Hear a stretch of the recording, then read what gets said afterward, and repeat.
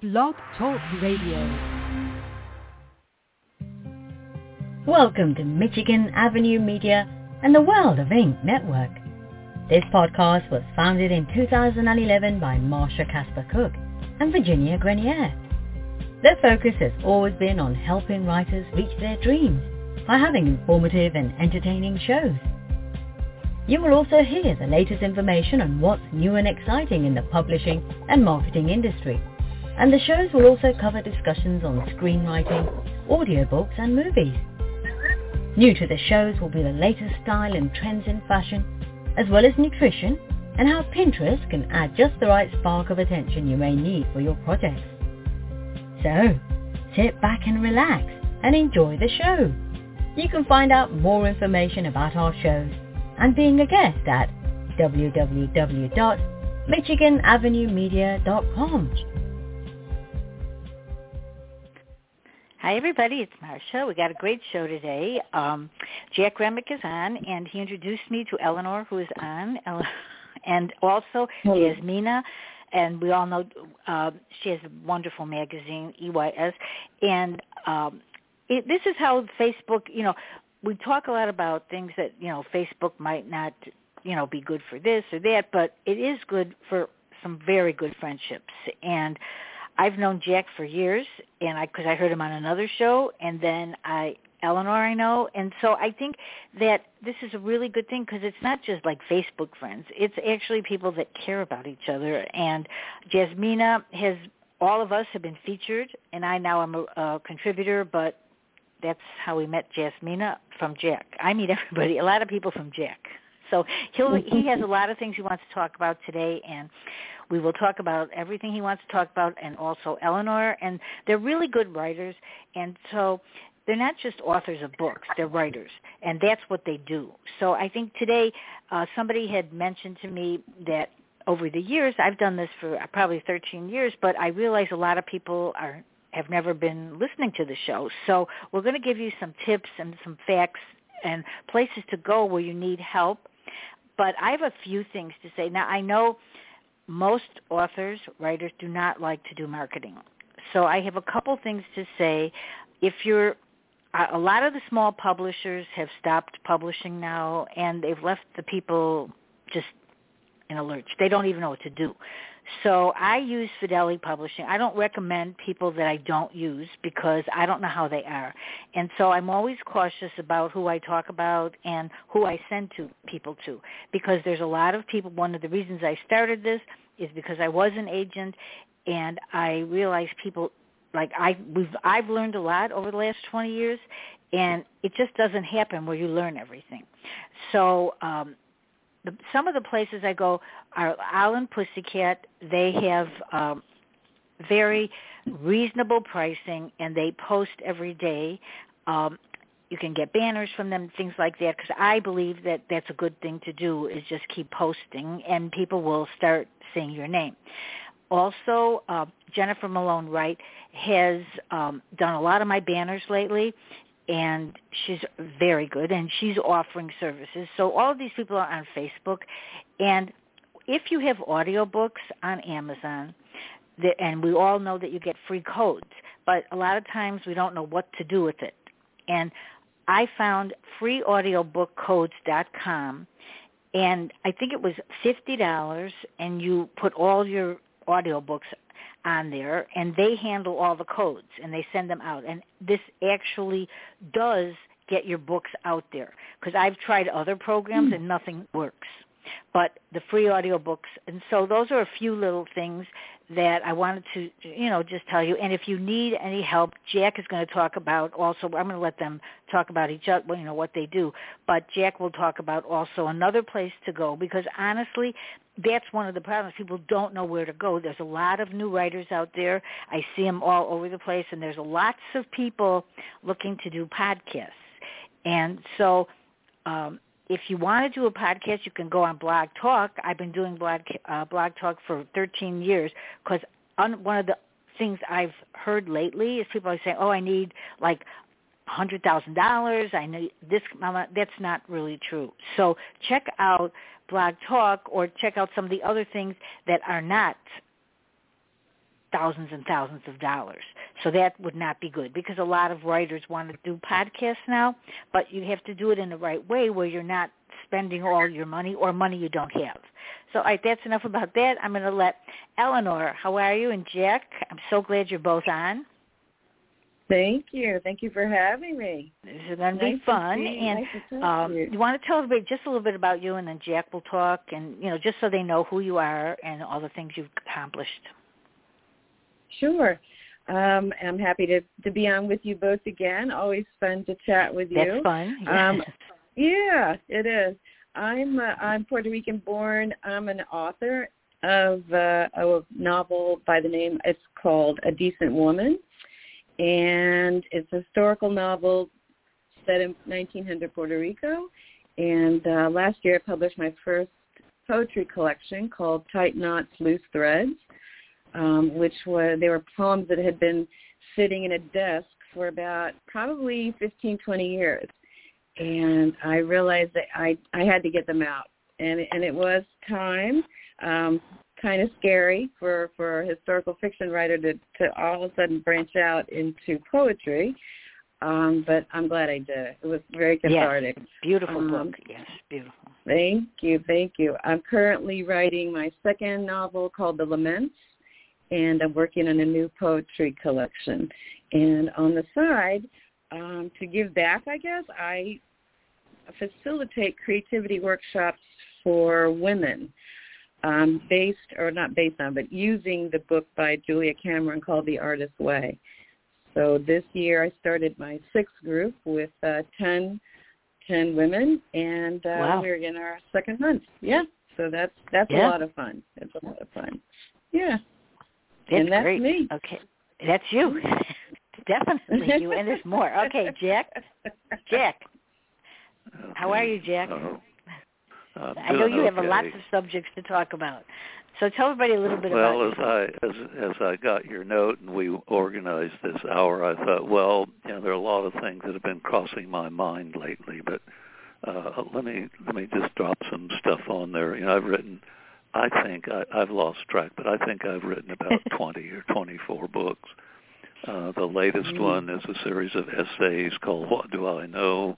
Wisdom Essays.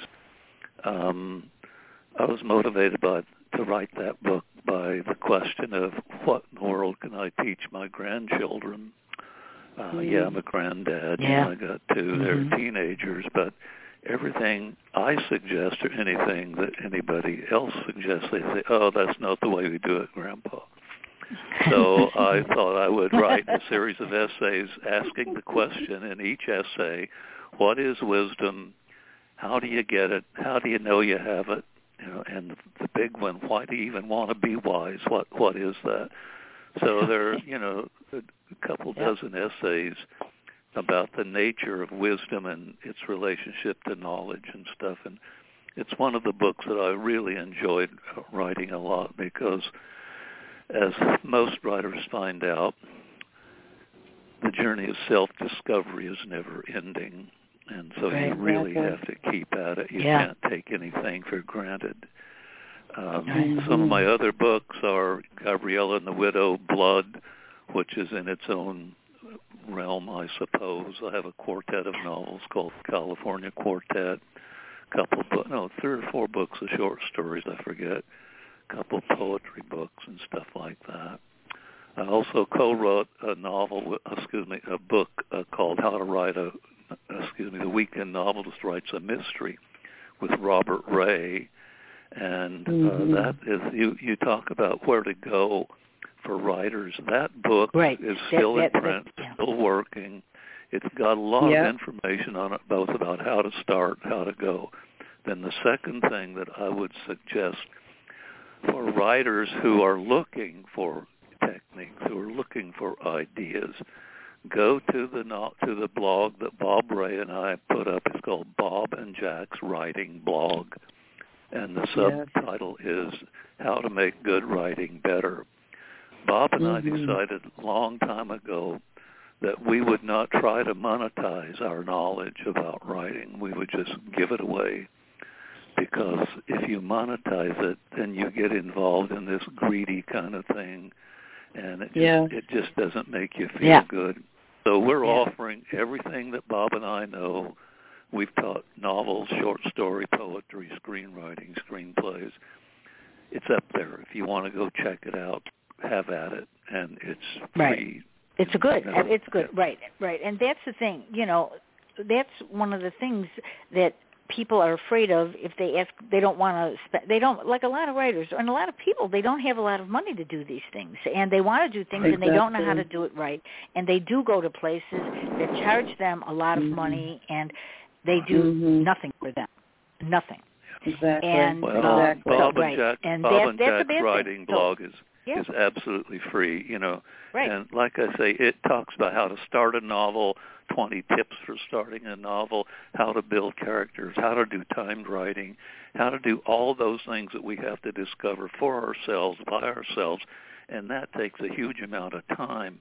So if you go someplace like the Bob and Jack's writing blog, it just cuts years of hard work off your timeline and gets you to writing quicker.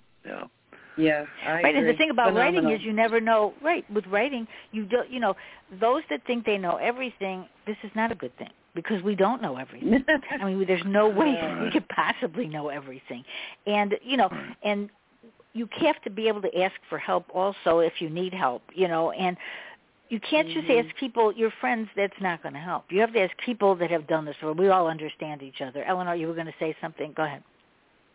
No, I was just going to say the same thing that I shied away from a lot of these, courses and I bought a lot of books, but Jack and Ray's blog really was phenomenal for me as a first-time writer. Actually, I mean, I didn't come to writing until 50, so I had was an artist before that.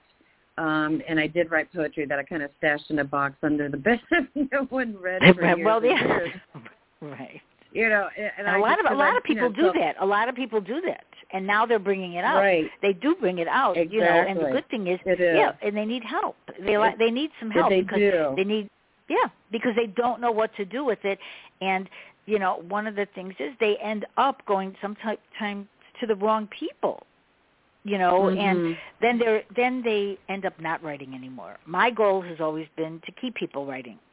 And I know Jack does the same thing, too, with that. Yeah, and you do, too. You feel like you want to help people because you don't want them to stop writing because it is hard, but it can be done if you don't have to sit there and read every last detail of how to write a book because you're not going to be able to write a book unless you start it, Exactly. So I think, so let's talk a little bit about, Jack, do you want to talk about characters at all? I mean, because that's one of the things you do. That's too hard, Marsha. That's too hard. Let me just give you an example of something. Okay. Well, when I was teaching Bob Ray and I taught in the screenwriting program at the University of Washington, and we worked with a guy named Stuart Stern and a woman named Randy Sue Coburn and another director, cameraman, writer named Jeff Miller. And Stuart used to say to us, if I told the students how hard it is, they would never try it. So when we start talking about character right off the bat, I think we're going in the wrong direction. I think we're going, if we look at the way, for example, that the writer, American writer, wrote that Fahrenheit 451.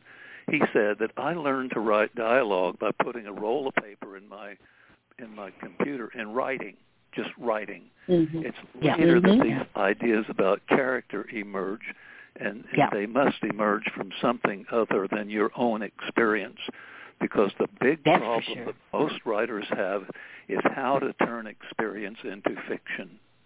That's the big That's step. a good thing. That's a good thing. It is.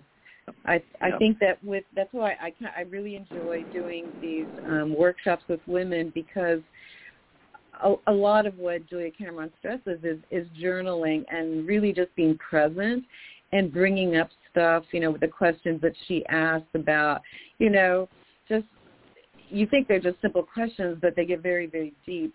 And in my experience, it's like 20 years of doing these workshops, I find that so many women that I have come across have so many great stories, and they just tuck them away like I was doing until I read that book.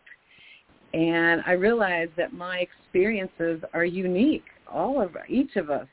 Everybody, right? Nobody has the same experience, right? Exactly. That's true. Exactly, yeah. And it could be, two people have the same experience, but they're going to come away with different viewpoints, different reactions.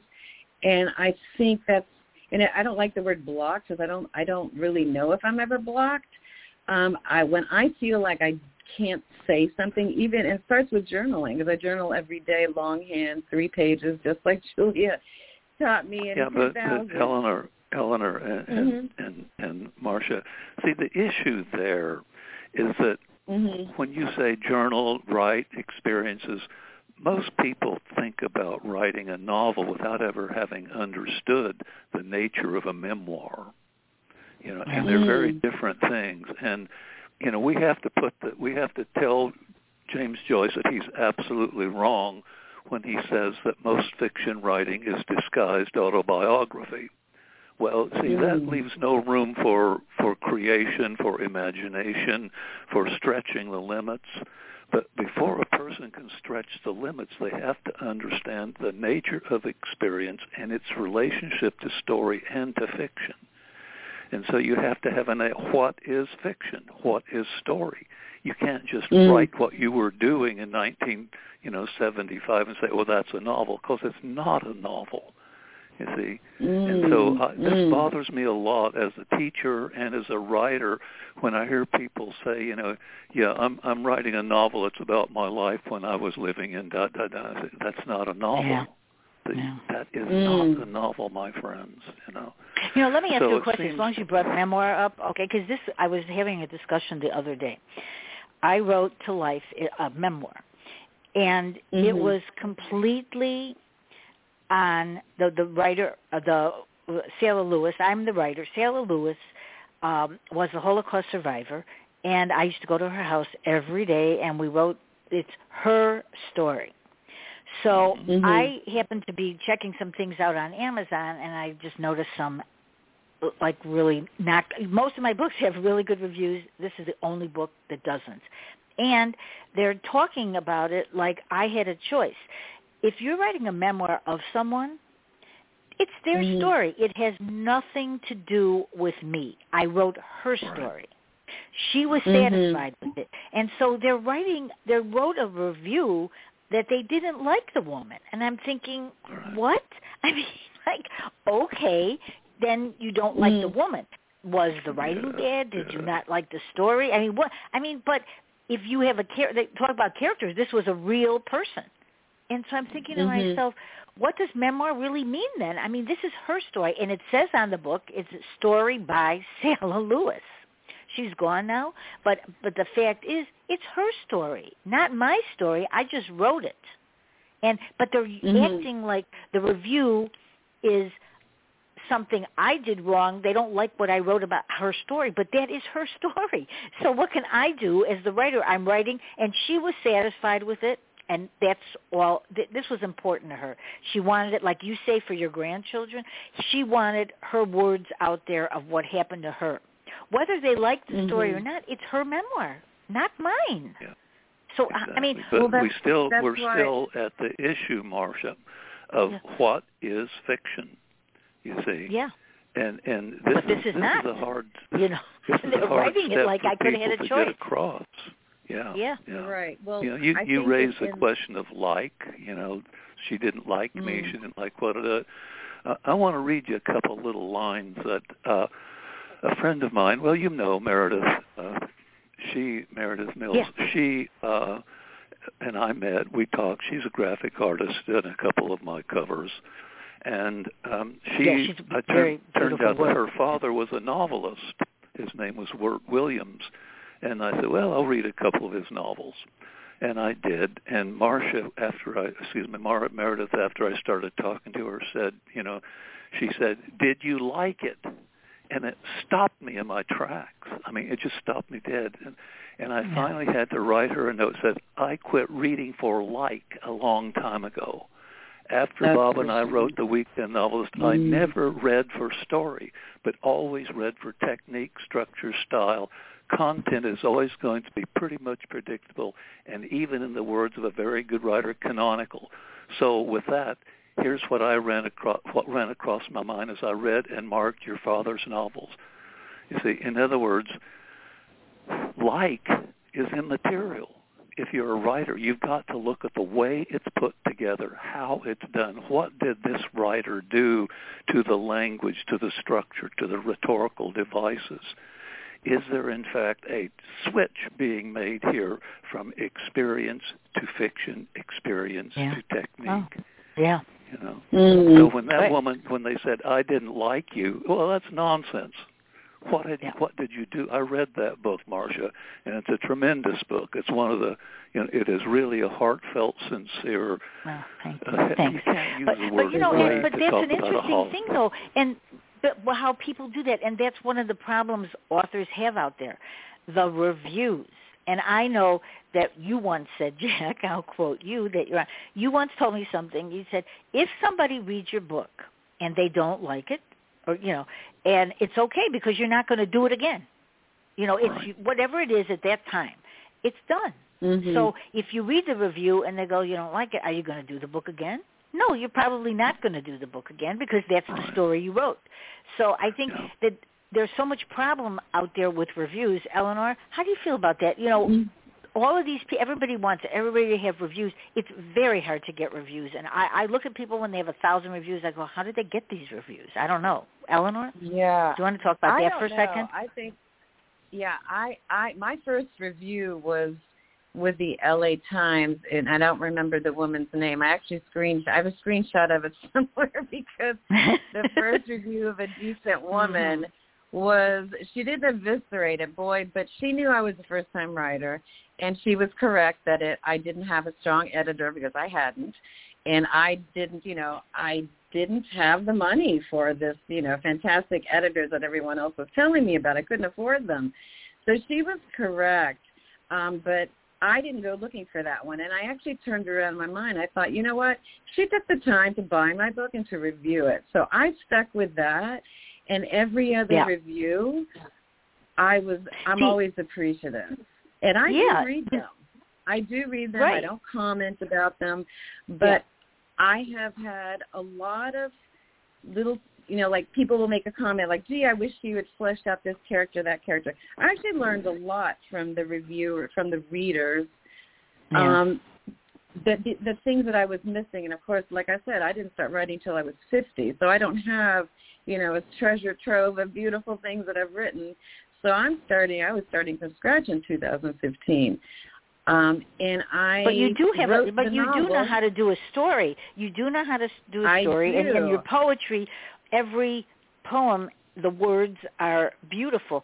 Jack, let me ask you, when you talk about that, because, see, that's the thing about people. But, Jack, you have so many different styles of writing. You don't write the same book every time. Correct. Mm-hmm. Well, I make that. So maybe you could talk a little bit about that, because sometimes people think they have to write the same book over and over. Right. No. But Jack, you don't write in every style. That's a hard one because, see, we fall into there are three traps we've fallen into. One is Joyce's thing that fiction is disguised autobiography, blam, blam, The second one is fiction is not memoir. And the third one is American realism that comes out of a misinterpretation of Aristotle's Poetics. He does not ever say, and I have read many translations trying to find the decent one, Aristotle does not say art should be an imitation of life, which Americans take, show the blood, show the guts being cut out, the head being blown off. That's life. No. Aristotle says very simply in every translation that I have read, art is an imitation of life. It cannot be life, you see. So we're trapped. We're trapped in Joyce's nonsense. We're trapped in memoir as novel, and we're trapped in the misinterpretation of the Poetics. So now, to answer your question about how do I write in different styles, well, first I try to write... And I do, And I try to write sometimes poetically, sometimes thriller-esque, sometimes, nonsense, like in Devils in a Game of Chance. I really defy anyone to tell me what that book is about. I kind of know. But the idea is to explore the language, to explore going into it, to find out what the language can do. We happen to speak and write an incredibly complex but beautiful language. We can still create words. We can still make up structures. We can do things that flow all the way back to Beowulf but speak forward to some kind of a scientific world that is not yet here. So we're in the middle of a transformation of this language, and we've got to participate in that. So what you have to do is write in such a way that you're saying, how many ways can I use the language? And if you do that, then no two stories are going to be the same. You see, they can't be the same because your language is changing as you write it. When I wrote Gabrielle and the Widow, somebody asked me, how can you write about a woman? And I said, well, there are a lot of me's, there are a lot of Jacks, and one of them happened to have a feminine side that I could write to and through. So that's how you get into it.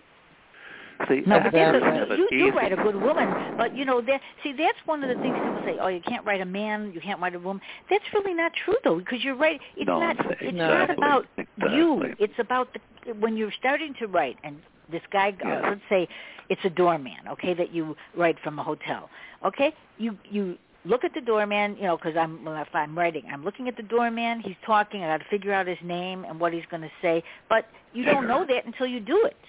You introduce him, like you're saying, a character. He just popped up out of nowhere. Do you know what I mean? Or a taxi driver.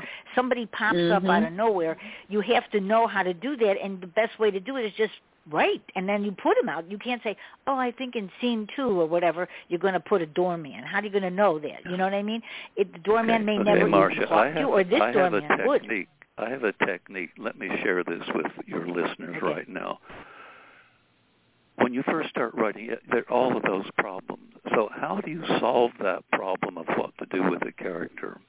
Well, what I do with every character, major, minor, and it doesn't matter, I start writing a technique called 1 minute before this story starts, 5 minutes before, 10, an hour, a year, a month, 5 years, 10 years. Good. And pretty soon I have built this entire life of this character. And he or she is as familiar to me as some one of my friends. So now that answers the question of what is fiction. Fiction I like is that 1 minute before. That's really good. Isn't that good? 1 minute before. Is the infusion of the narrative past, artful infusion of the narrative past into the narrative present. So when I write those guys speaking, I'm not speaking. They're telling me what to write. In other words, you have to become, as a novelist, you have to become every character. You have to have room in your brain for the woman who wants this, for the guy who wants that, for the punk out there who wants to cut little dogs up. So you've got to have that thickness in your thinking about the character. You definitely do. You definitely do. I think that's the same. It is. It's very true. When people ask me, how difficult is it to write a novel, I say, you have to be, like what Jack just said, you have to like almost, compartmentalize yourself. Like here, now I'm him, now I'm her, now I'm the child. And it's amazing to me how deep you can get into a character that doesn't resemble you in any way, but you do become that character. That's what to me is so fascinating. And it scares young writers. Because you're talking for them. You're talking for them. Like, right, because some people don't know how to do dialogue. You laid it right there. You're talking, and they are talking to you, and you're just taking dictation. I tell writers, don't use adverbs in your narrative. Don't use adverbs in your narrative. But if you get a character who says, "I truly, really lovely," fine, because that's the way people speak, and that character is saying stuff to you. So you see, let them. I think Natalie Goldberg and maybe Julia Cameron also says, get out of the way and let the characters be. Right. Let the characters, let these people tell their story. And so we're now, if you do that, you're miles away from Joyce, you're miles away from memoir, you're miles away from Aristotle misinterpretation, And let me go back to Aristotle for a moment. When Aristotle said art is an imitation of life, it wasn't a prescription, it was a description. And how do we know that? Because what were his models? I mean, it wasn't, blood and guts. It was characters on a stage wearing huge masks, wearing, robes all over their feet, and wearing 4-inch cothorns or heels. Now, is that realism? No. He was talking about a psychological reality, a psychological realism. And we misinterpreted that. And, when I wrote the end of Citadel, I was really plagued with the problem of violence against women, you see, because anyway, that's another story. But anyway, I sometimes because sometimes things happen that you're just not prepared for, but it does happen in a book or a novel, whatever you're writing, and you go, that's true. My God, and you really, that's actually, not about the abuse part, but the fun of writing is not always knowing everything that's going to happen and be surprised by yourself. That's the only way to write. Yeah, I think it's so much fun. You go, oh my God, look at that! Look at what that person did. You're always surprised. You're always surprised, and everything builds from there. The real thing, Marsha, is what I call the squirm factor. Okay, you write something, and 10 years later you read it, and either you squirm and say, "Oh my, how could I have written that?" or you say, "Well, that's not too bad. That's not bad. I did okay." So this is the reality that a beginning novelist has to deal with. You got to be ashamed of your early stuff enough to rewrite it. And the art I think is for me, always screenwriting, in the rewrite. I think, because you said you started with, you were screenwriting. See, the thing about screenwriting is, until I did screenwriting, I didn't really get myself into the situation. But when you screenwrite, you're talking, and the dialogue is right there. So if you put two people in a room, let's say a hotel, and they're talking. That's how I get my conversations. But I couldn't do that before. And I think screenwriting, if somebody wants to try if they want to try to get their dialogue better, if they write a screenplay, it will get better because you constantly have to talk. You're not talking about what the room looked like. You're talking about what the people are feeling and what's happening, what they're at the time. So they can teach people how to really do dialogue. You really nailed it right there, Marsha, when you say, what are they feeling? See, most people think that writers write words. No, we write a thin gloss over emotion, and we call those things words. We really want to connect with the other reader at the emotional level, make them feel what the characters are feeling. And boy, you don't do that without a lot of practice. And this is something that young writers, often forget. It's not how many words you write, but the quality and the depth of each word that you write. Well, that could be also that, because I wasn't I didn't start, I worked in hospitals and things like that. I was a lab tech. I didn't do writing. So I don't have, you have a lot of background training, which could not be, because you're when you talk about Aristotle and you're talking about all these things, I don't have that in my head. So I just kind of go for it. Well, that's the truth, though. I don't have that. I wasn't a great student, and I was great when I worked in hospitals. I loved that, but I wasn't really much of a student. Not that my father didn't push me to be, because he knew I could have been, and probably I'm sure he was right, but I didn't want to be. So, but you have the training, Jack, of all of this in your head, so that too is hard.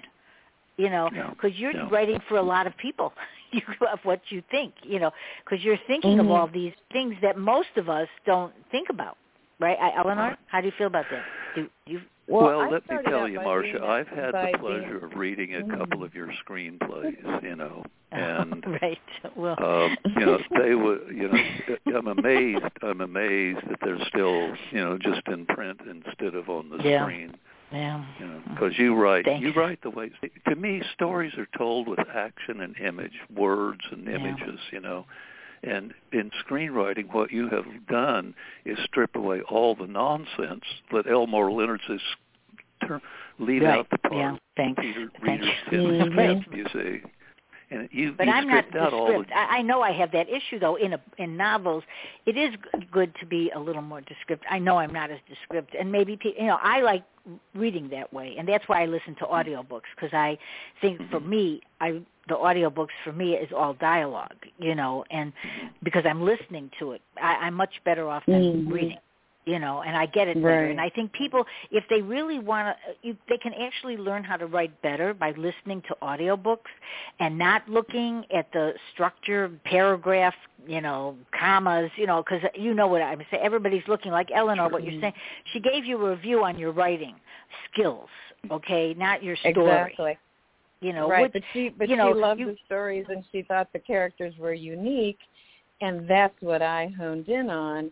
And I said, okay, then I've got something. And then I rewrote the whole, I rewrote a lot of that story and was able to republish, which was nice 2 years later because our first publisher went bankrupt. So I had that opportunity, to be able to then take everything I had learned and, the 1 or 2 years after that. But I was going to bring up actually something for a lot of people, like you were talking about people who don't have the, either the experience or the life experience or the academic experience of writing. I came to it from an art. I was an artist for 25 years before I even considered writing a novel. And I think that when the paintings didn't say what I needed to express, I could no longer get I couldn't convey what I had in my heart or soul, my head. That's when the words started, when that no longer told the story that I needed to tell. And I know I keep going back to journaling. I know a lot of people don't like the part about journaling, but what journaling did for me was open up a stream of consciousness, because you write longhand and your pen is connected to that paper. And that just the discipline of the journaling every day and sitting at the desk, and even if I didn't think I had anything to say, it would certainly flow by a page and a half of journaling longhand. And that taught me a lot about writing without even knowing what it was doing. So when I write a chapter or a scene, I can get into that place very quickly, the stream of consciousness. But you are seeing it from an artist. You're seeing it as an artist's view. That's what I think Jack wanted to talk. I do. Yeah, I hear it. I hear the dialogue, and I see what I want to write. And art does help me, but I think also just writing stream of consciousness and not worrying about, like you said, Marsha, about the commas and the grammar and where this came from, who already wrote this. I think it's just getting over the fear, because nothing is original. I don't know. A lot of people say there isn't. I don't think so. I think it's just your personal. Let me tell you, Marsha, you've had Dennis Must on your show, yes. I know. Yeah. And he told me, I forget exactly when, but he was writing a collection of short stories, I think Going Dark or Banjo Grease, I forget which. And he had quit his job doing something, got himself into a hotel, closed the blinds, turned off the lights so he could not see, and typed. So he's pulling it all out of his head, which is exactly what Eleanor is saying. And what we get to is all writers, if they stick with it and practice the craft and study the art, they all come to the same place, in their consciousness.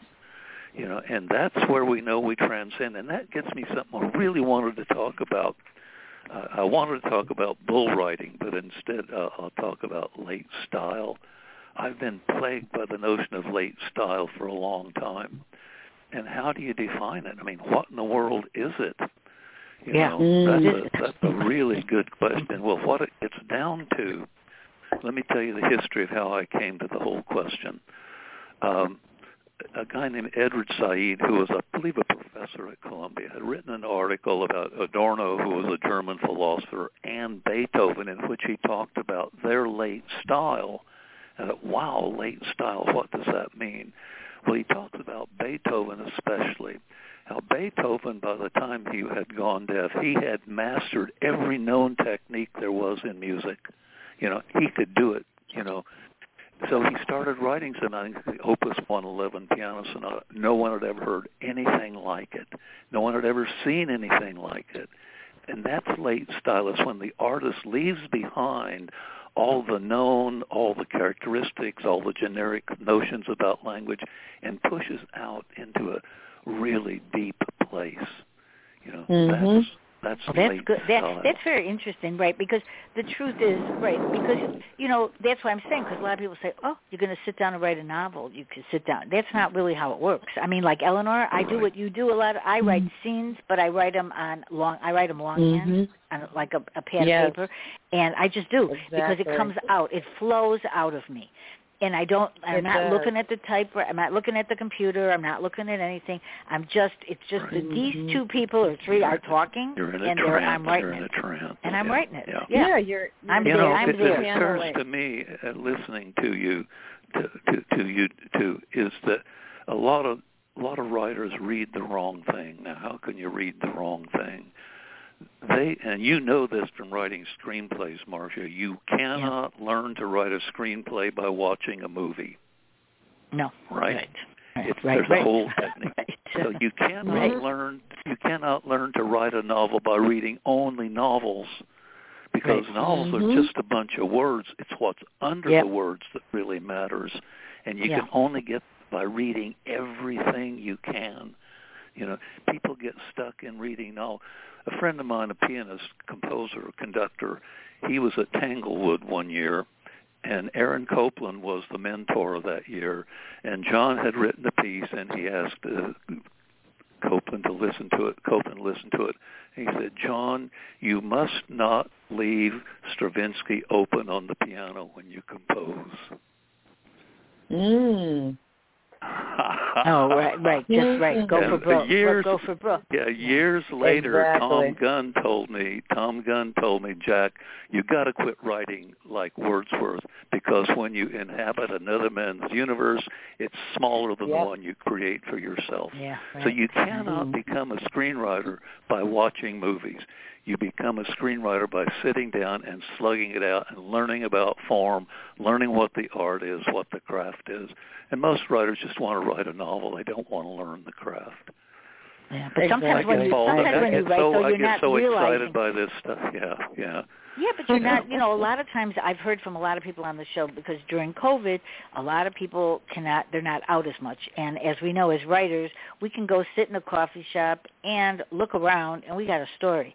And you can't do that now. And so I think a lot of people have found this very inhibiting, because they're not around people, and that's how you get dialogue. You listen, you talk to people, and people are feeling kind of trapped, right, in their houses, you know. And if they do watch TV a lot, which they do, and that's why I have these Hollywood shows now where people are talking about different shows they watch, because that's what people are doing right now, because they can't go out. So luckily they have a lot of TV to watch, and they can read books, but watching TV a lot of times is like almost like you're with people, you know, sometimes. So I think that's what people, and you could do the same with reading a book, but I think people are having a lot of trouble now because of that, and, you know, and they're putting a lot of pressure on themselves. And, you know, and because you've got more of a longer day, you know, not everybody is doing, a lot of people are going out a lot, but most people that I know are not, and most of the people that I've had on the show are not. And they're not, writers do like to go to places, like to sit in the park, to go to a restaurant, just to look at people. And that's where they get, you know, ideas, and their mind starts working. You know, so that's been. I can't write in public. I've always had a hard time with more. That. You know, you do. You write a lot. Right. You don't do it. Do you keep music on? Did you say you did? I remember we were talking about that. No, I can only listen to instrumental, classical, cello. The sadder, the better.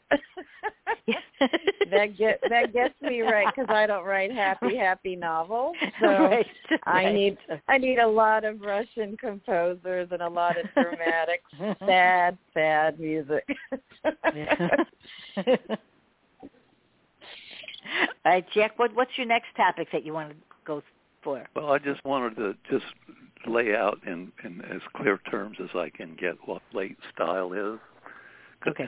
I want to read a little piece from Mae Swenson. Now you met Pam Carter, right? I don't think she was Yes. on your show. No, but I know. know. But anyway, yes. she has this thing. Pamela sent me this quote from Mae Swenson in which she gets to the notion of late style. And she says, "Still, I visualize a breakthrough in these, my late years, a lucky and magical period of peace, simplicity, ideal inner and outer weather, a clean slate, away from petty obligations and complications, a surge of power and self-belief, a sudden ability to make use of my hoard of experiences in the creation of a great poem." So here's a poet who's talking about how she got to late style. So it's there. It's sort of like this pot of gold out there at the end of your experience as a writer. You go to a place where you cannot write another mystery novel. You cannot write another romance. You have to do something else. And that's where Beethoven got to. And Dennis Must is there right now, And Bob Ray, you had him on your show one time. He was a fairly famous mystery novelist. I think did 7 books and a bunch of other stuff. He is writing a novel that is unlike anything I have ever read in my life. And I've read a lot of crazy Frenchmen, so it's pretty clear that this man has transcended into late style, where language is more than character, it's more than plot, it's more than scenes. It just transcends, and I am in awe every time he reads a page of that thing to me. So well, maybe he'll come on the show again. He's only been on once, but I don't know if he likes to do shows too much. But ask him, because I'd love to have him on again. Yeah. Well, he's really something. And we have to have Pamela too. To also, But you do have a lot of people that that are very intense writers, and they are not the run of the mill. Yeah. They're different. Which is a good thing, because they're not, the same. And that's, you have met so many people in your years, and I've met so many different people, too, from you. Because you do have this quality of getting all these people towards you, because you are, you do. And that's the first time I heard you on Joanne's show, Buck Buchanan. I just went, I need to have this man on my show, because that was a real introduction, wasn't it? Yeah, but nobody talks like you. You were doing, I remember everything. Let me add another topic here. Let me add another topic. Marsha, you mentioned it, TV, a lot of people watching TV. Yeah. I had an insight a few years ago. Marsha McLuhan said that art, they're different. Medium is the message. TV is cool. Reading a book is hot because you have to immerse yourself in it. So I wrote an essay called "How to Turn a Cool Medium Warm," and I thought, this is an interesting thing, and it's all about technique. So this came to my mind just the other day. Art is gushing right now. There is so much stuff out there. There is so much freedom. There is so much development. We're in a magical age, Marsha, Eleanor.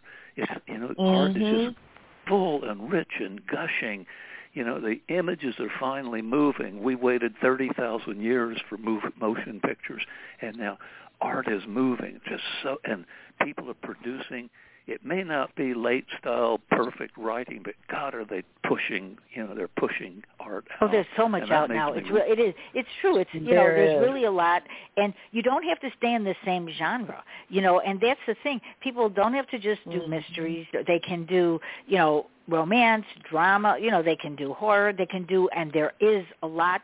If they're getting some of their messages from TV or whatever, there's so much out there. And yes, and more people are getting their screenplays, and people are. I always say this, because people can independently publish, look at all the good things that are coming out of that, because a lot of people would not be published because the Big Six doesn't take everybody. So Correct. Right. all of these people that are writing, they're out there now. And that's really great for them. And I think sometimes, in a way, not so good that they don't have all the rejections that I have behind me when are the letters that you get, because that just makes you go, okay, I can do this. You can do this. And so because now, even if it's not good, they can do it. They can do it, and they do. But, and which is hard on Amazon, because people are having a very hard time. They go like, why is this book this way? It's in the wrong genre. And that's a whole other show. I've talked about that many times. But, that's the thing. You put down a genre, but a lot of times you're not in exactly that genre. Like you're saying, you can be a lot of things and not just one thing. And they may never see somebody's book. We're seeing a fusion of genres now. Yeah. We're seeing, sort of what would have been mainstream now with elements of science fiction in it, shape-shifting, all these. So the genres are becoming more fluid. And I found a quote the other day that I really like. I still can't quite figure it out, but you guys can help me. If you feed your soul to your ego, you diminish your art. If you feed your soul to your ego, you diminish your art. Now, what does that mean? Okay. I haven't. What do you think it means? I'm the host. I can say that. What do you think it means? Okay. Well, I think that what it's saying, if you do it just for yourself, and I'm not quite sure, if you do it just for yourself, then your ego says, oh, I did that. And it doesn't transcend the art. I think that's what's being said there. You diminish your art, Which gets me to the thing you mentioned in your critique or the review, Eleanor and Marsha, the review of objective versus subjective reviews. Yeah. See, I mean, an objective writer, an objective reviewer looks at the way you did what you did, looks at your language, and it doesn't matter if they like it or not. The subjective reviewer says, oh, I don't like this because blah, blah, blah, blah. And you say, to hell with you. I don't care about you. Yeah. See, I need to know what's going on in the work that I have done. And that's why I ask you, if you feed your soul to your ego, you diminish your art. I agree. Well, and I think that also sometimes though stunts you a little, because sometimes you'll go like, you're writing and you're going like, because I hear a lot of people say that, who's going to read this, and that's bad, because that's not true. You don't know who's going to read it because you have to finish it. It has to have a beginning, middle, and end. And that's the thing. If you write 20 pages and you don't always like what you wrote, just keep going, because you may like the rest of it, and then you'll get rid of the 20 pages that you wrote that you didn't like. But you have to start somewhere. You could write it. I could write a chapter today and love it and think that I've got this nailed to the wall, and then read it, 2 months later and think, oh my God, this is pure horseshit. Yeah, right. So, and then that's it, right? That's the squirm factor. You can't read it without squirming in your chair and say, oh my God, did I really write that? That's very good, Eleanor. Yeah. But you learn, and I think that's so true with ego, because I don't think you can. I don't know how you could write with ego, because I don't know. I don't know. I don't even know how I had the nerve to write the first book. No, I get what you're saying. I get what you're saying. Right? I didn't know what I was doing. Yeah. No one told me, and I had people tell me, your poetry may not be ready, and I'm like, I don't care. It's going out. It's as good as it can get with what I know today. Eleanor, what's the first line? What's the first line of A Decent Woman? Do you remember offhand? My copy's on the shelf. Okay. Do you remember what the first line is? Something about the flock in the church thought that the what was her name? Our Lady of something had forgotten her flock or something like that. But it doesn't start with the word I, does it? Exactly. Right, yeah. It starts with the other. It's when you're writing about the other that you escape the I and become, you let the characters become. If it's always I don't care. Right. Jeff Miller used to say, he was a screenwriter, teacher guy. He said to the students on the first day, I don't want life in your screenplay. I can get life at 3 a.m. for $10 down at 3rd and Pine. He said, I want art. And so, as long as you say the first word is not I, Yep, I agree. Yeah, I agree. Because sometimes you don't actually know. Learning. You don't actually. Yeah, and you don't actually know what you're writing. Like even when my children's books, it's very interesting. I wrote them many years ago, and then I published them, and and then I had illustrated them. And a lot of people go, "Oh, we really like the message." And I'm thinking, like, when I wrote the book, I was just writing what I felt. I didn't write it as a message, And exactly. so that's one of the things. I didn't sit down and say, "Oh, I'm going to write a book about self-esteem," but that was how people understood some of the children's books. It was that. I did work for a pediatrician for 20 years, so I just used what I felt, but I didn't really say, I think I'm going to write that. So sometimes you write something and it may develop into something that somebody, they go, this is for self-esteem, and I didn't even think about it that way. I just was writing a good story. You're talking about going beyond. You're talking about, and that's what when you go beyond self, I think that's what this means. When you feed your soul to your ego, you diminish your heart. See, you go beyond self into something beyond self, and lo and behold, the children can pick up on that faster because they don't have any of the nonsense that we have clouding our vision. Yeah, right. Exactly. They don't have No, that's very true. That is true, fear. and that's right. Yeah, and there, you don't. So I think, rounding out this whole conversation, this is about, write. Just write. Just sit down, write. Don't keep thinking about. The more you think about it, if you're doing it the right way. There is no right way. Bob and Jack's writing blog, Marsha. Tell them be sure to read Bob and Jack's writing blog because it's all there. Everything that. No, I'm joking. But you're honestly, right. I'm going to say, look, it took me all these years. It takes time to learn all this. Like we're not born knowing this. Even if we take, I don't care. Even if you like I remember, or somebody said, just go home and write. Don't start thinking about taking more classes that you need and whatever. If you're going to write fiction, just go write it. Don't sit there and say, I want to learn this, because you can't. You just live life, and then you Eleanor write. said something when she said, sometimes I write a scene and then a week later I read and say, oh my God. And what she discovers in that moment is the artist in the rewrite. You get this thing down, and then you go back and put all the techniques you need to make it work. And that's a beautiful place to be in your own mind, knowing that you write it and it may not work. See, that's the objective thing. Why doesn't it work if it doesn't work? And you, instead of saying subjective, I don't like it because, who cares? Tell me how to make it better. Okay, let me ask you a question, Jack, because I think Eleanor will like this question for you. Okay, you've finished your work. Your editor is going to read it. So how do you and your editor work to make this story the way it happens? Boy, and still get along with them. Two examples. Right. Okay. Right. When I published a weird collection of short stories, literally called Terminal Weird, I met with the publisher editor for coffee because I thought, oh Christ, he's going to make me rewrite it, and I don't know what I've done. And he said, well, there are a couple things like, do you mind if I put caps in the titles? I said, well, of course not. Do whatever you want. So I'd already gotten my art to a certain level.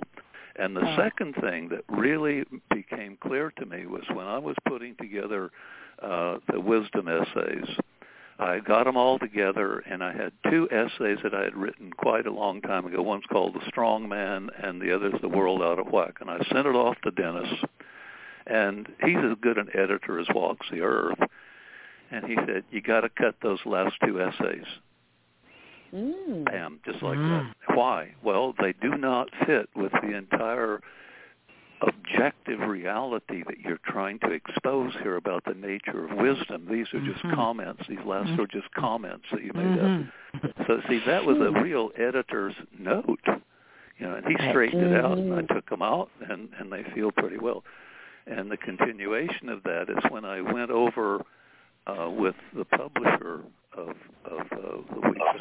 the essays at oh God, I can't remember the pace that somebody said. Anyway, we went through it word by word, and there were word changes strange. She says, do you really want to use this word here? Do you want this? Is this what you're trying to say?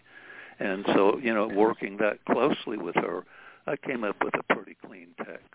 Now, does that answer your question? I yes. don't know. Well, yes and no, because because you do, because if you have the knowledge, but you also have your own style.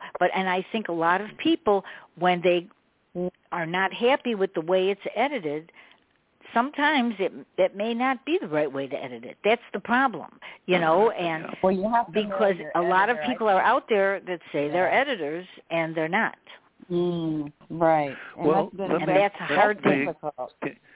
Catherine Treadgold, who was the editor-publisher at Pig Iron at Coffee House Town Press when I published all those coffee, she was the best editor I could have imagined, because what she would say, she'd leave my style intact, all its craziness, all its protuberances, she would leave it intact. But she'd look at something and she'd say, is this what you mean? She'd look up stuff, she would go over it, leaving the text basically intact, but saying, well, you can't use the word, one of the big ones was compassion as opposed to sympathy or something, compassion versus sympathy.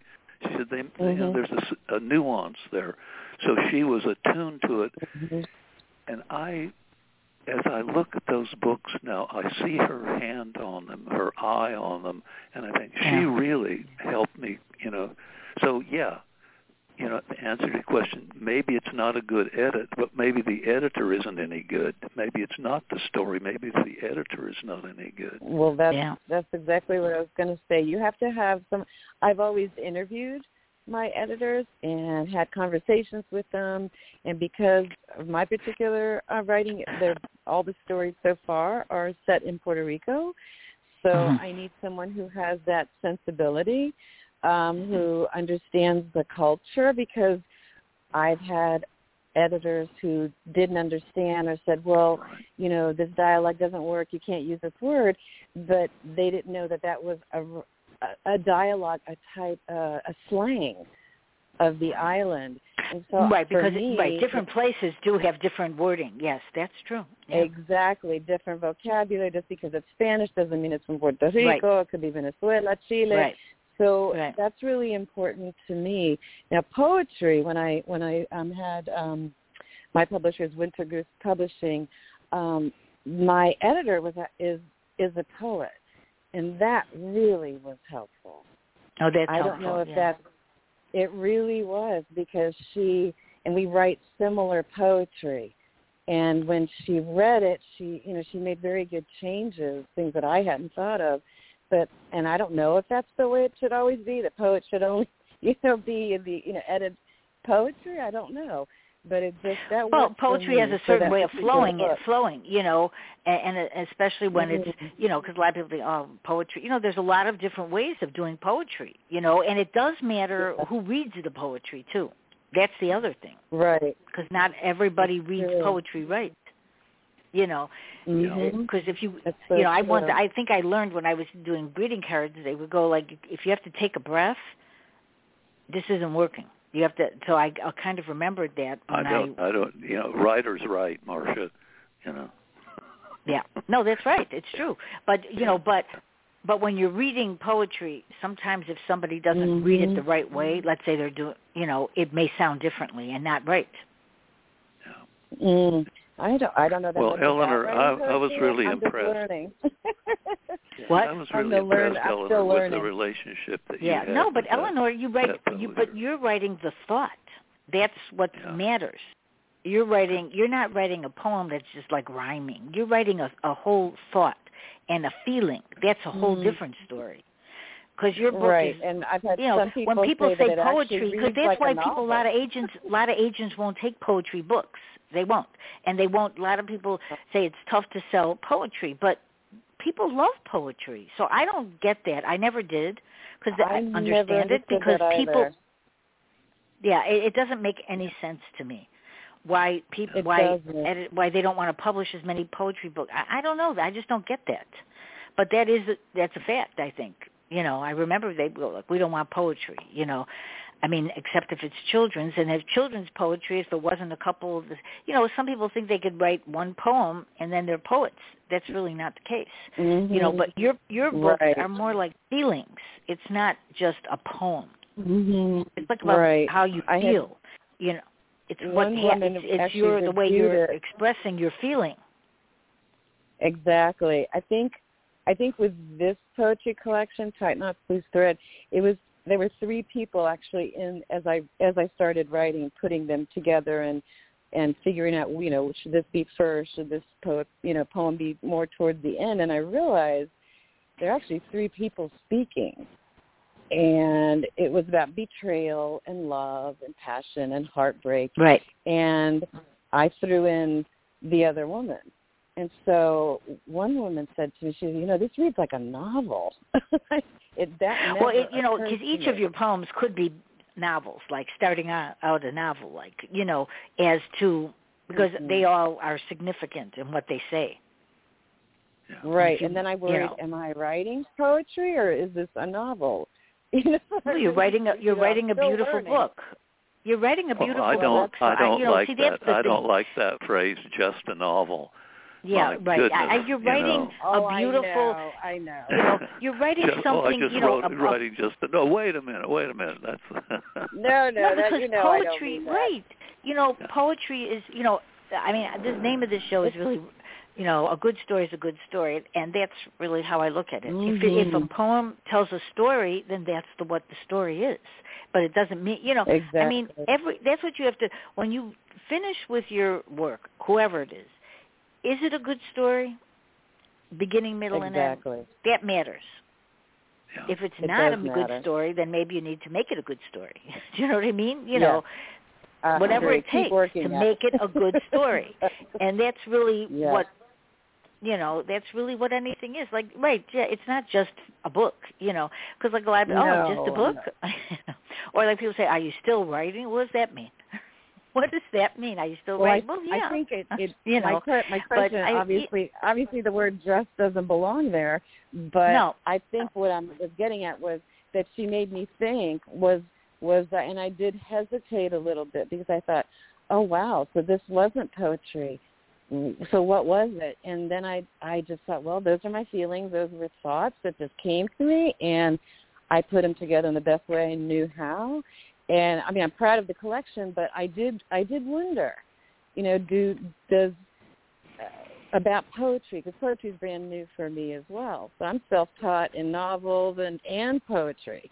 I didn't have years and years, and, who knows how long we have in life. And so I thought, if I don't get it out in 2020, I'll never get it out. So I just did the best I could. But I guess the question is about poetry in particular. Is it a story? Is each poem is a story? Is it self-contained? Should they blend into the next one? So there's so many questions about poetry that I've been thinking about anyway. Well, I think one of the things is, though, whoever, like a lot of times people tell you things, but sometimes you just have to go, oh, thank you. Bye. That's it, because that's what I think. My answer is, huh. I say, huh. Yeah, huh. Because you know what? Because I used to, I'm going to go soon, but this is one of the things, is that, I used to always listen to all the people, or the people that would give all these reviews on movies or whatever, and I'm thinking to myself, do they really realize how hard this person worked to get this movie done, to get a producer, director?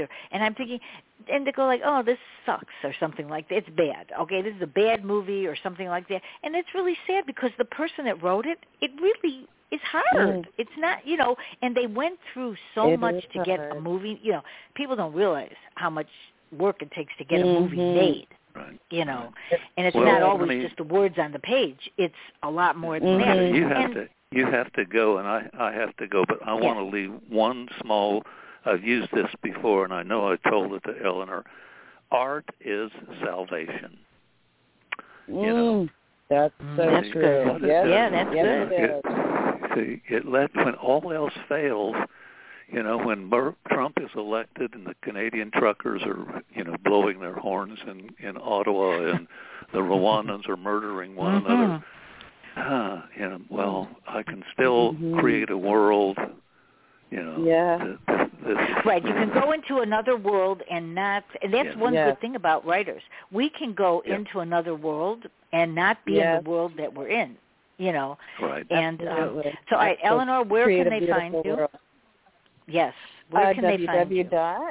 www.eleanorparkersapia.com, and it's SAPIA. I have it on the show page too if anybody's looking. Yep, for that. I saw it. Yeah, Jack? Thank you. Yeah. Oh.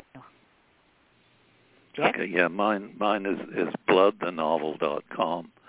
I have 3 blogs. The Bob and Jack. Then I have jackremick.com and Blood the Novel. Blood the Novel is where I have a lot of stuff about writing. Yeah. See, I think, and I do think that I hope the people that are listening to this will just write. And if you have any questions, you can always go to where Jack said go to that, because that site really does have a lot of information. Comments on both of my blogs. It really does have a lot of information. Or and if you're looking for somebody, if you need some help, email me, and I'm happy to send you to the right place. And so, but the last words are: please wear your masks and get vaccinated, because we still are not through. No, I have to say that every show, because I just want this world to be a better, like it is. We want to be back to normal, and we want everybody to be able to be healthy, which is the most important thing, is health. It isn't about money, it's about health. So thank you for listening. Absolutely. Thank you for listening, and thank you too for both being on, and I hope you'll come on soon. Yes? Okay. Yes, thank you. Enjoyed it. Great as always. All right. Thank you so much. And everybody have a good night. Thank you. Bye-bye. Bye. Bye-bye.